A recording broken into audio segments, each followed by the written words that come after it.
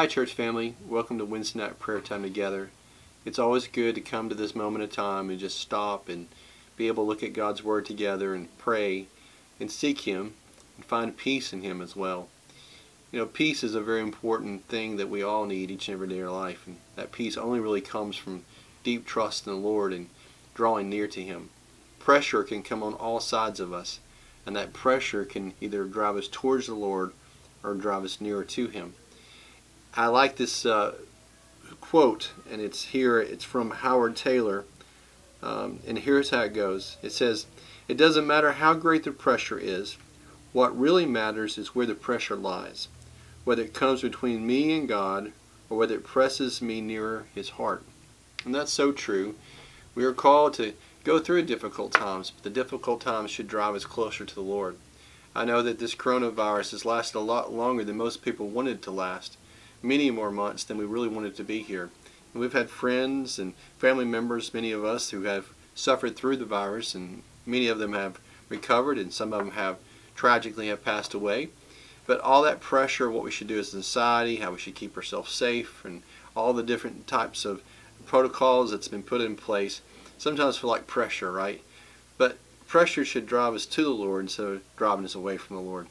We can still trust Him. God's still upon His throne. None of this is taking Him by surprise, and God is still faithful in the midst of adversity. I want to go back to a scripture that I've read many times, and I might have even read it in the last few months, maybe 2 or 3 months ago when coronavirus first landed here and became part of our culture.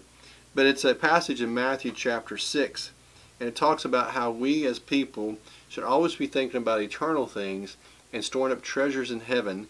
And then the Lord shifts Matthew, the author, shifts his idea about what the Lord's saying, about how the Lord shifts from store up treasures in heaven.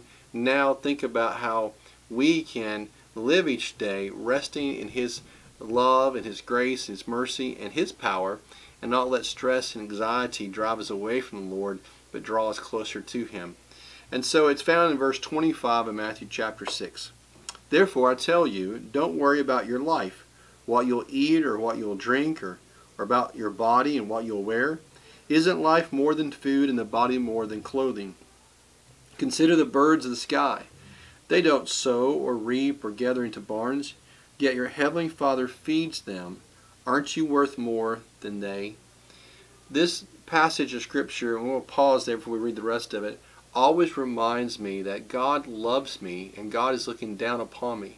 That we don't serve an abstract God somewhere out there in space, but God is paying attention to each of our lives individually. He knows us. He's formed us. He shaped us in our mother's womb.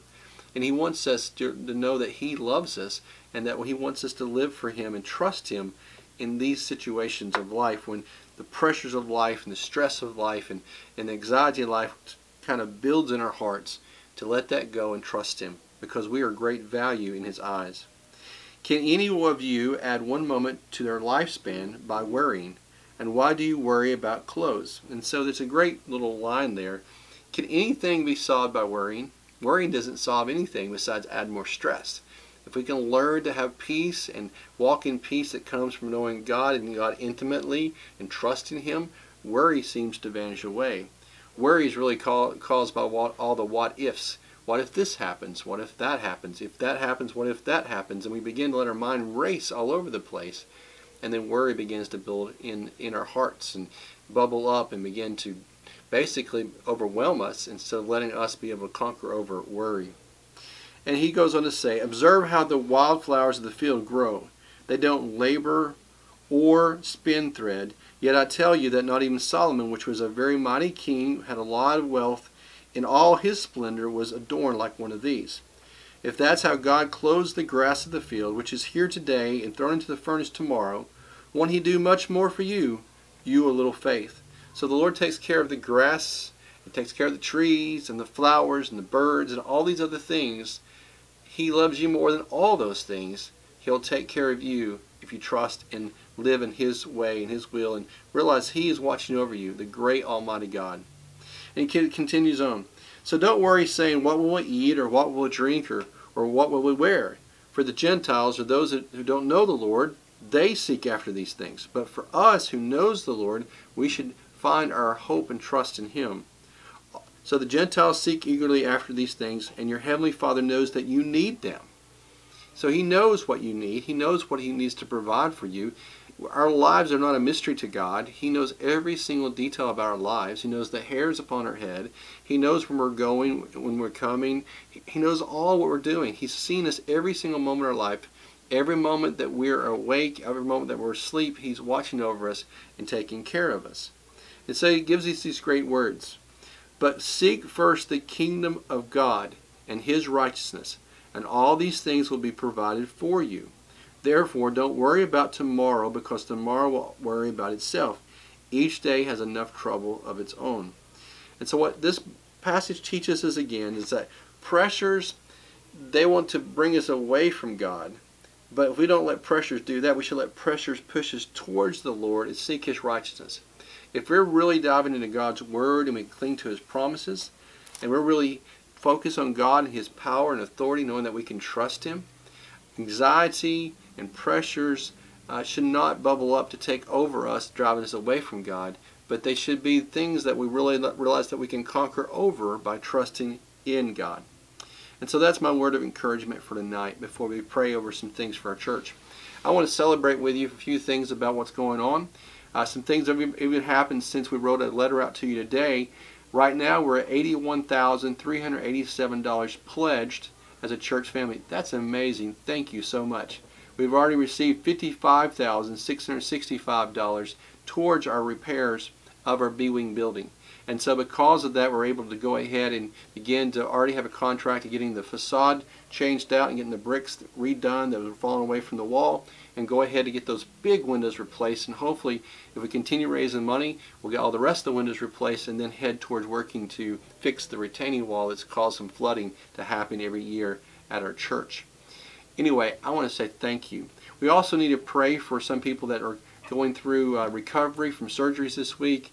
Again, pray for Melissa Burns. She had double knee replacement today, so she's going to be recovering and trying to go through therapy. We also have Sharon McGill, who just had knee surgery on Monday. She needs your prayers. We also have Linda McKenzie recovering from COVID, and she fell and broke her nose and broke her foot, and she needs our prayers. And also I want to remind you to pray for Bill Solomon. He lost his sister. She passed away this week, and so he's traveling now to go be with the family. So pray for Bill Solomon. We've also had some other things that we addressed by email today and kind of in-house as a church family. Please refer to the voicemails and the email to catch the rest of the prayer requests, and there's one or two ones that you really need to pay attention to, and pray for those families as well. So I want to pray for, just in general, for our country and for our nation, that we'll be able to see peace reign in our nation instead of all the tension and adversity that we see. I want to pray for our church that will continue to be a lighthouse set upon the hill. And I want to praise the Lord for making a way for us to begin to raise this money to be able to repair the things that need to be repaired. And we're going to pray for the ones that I just mentioned. So let's pray together. Heavenly Father, we want to pray for our country. We want to pray that, dear Lord, you will let us have a great revival that will sweep across the land.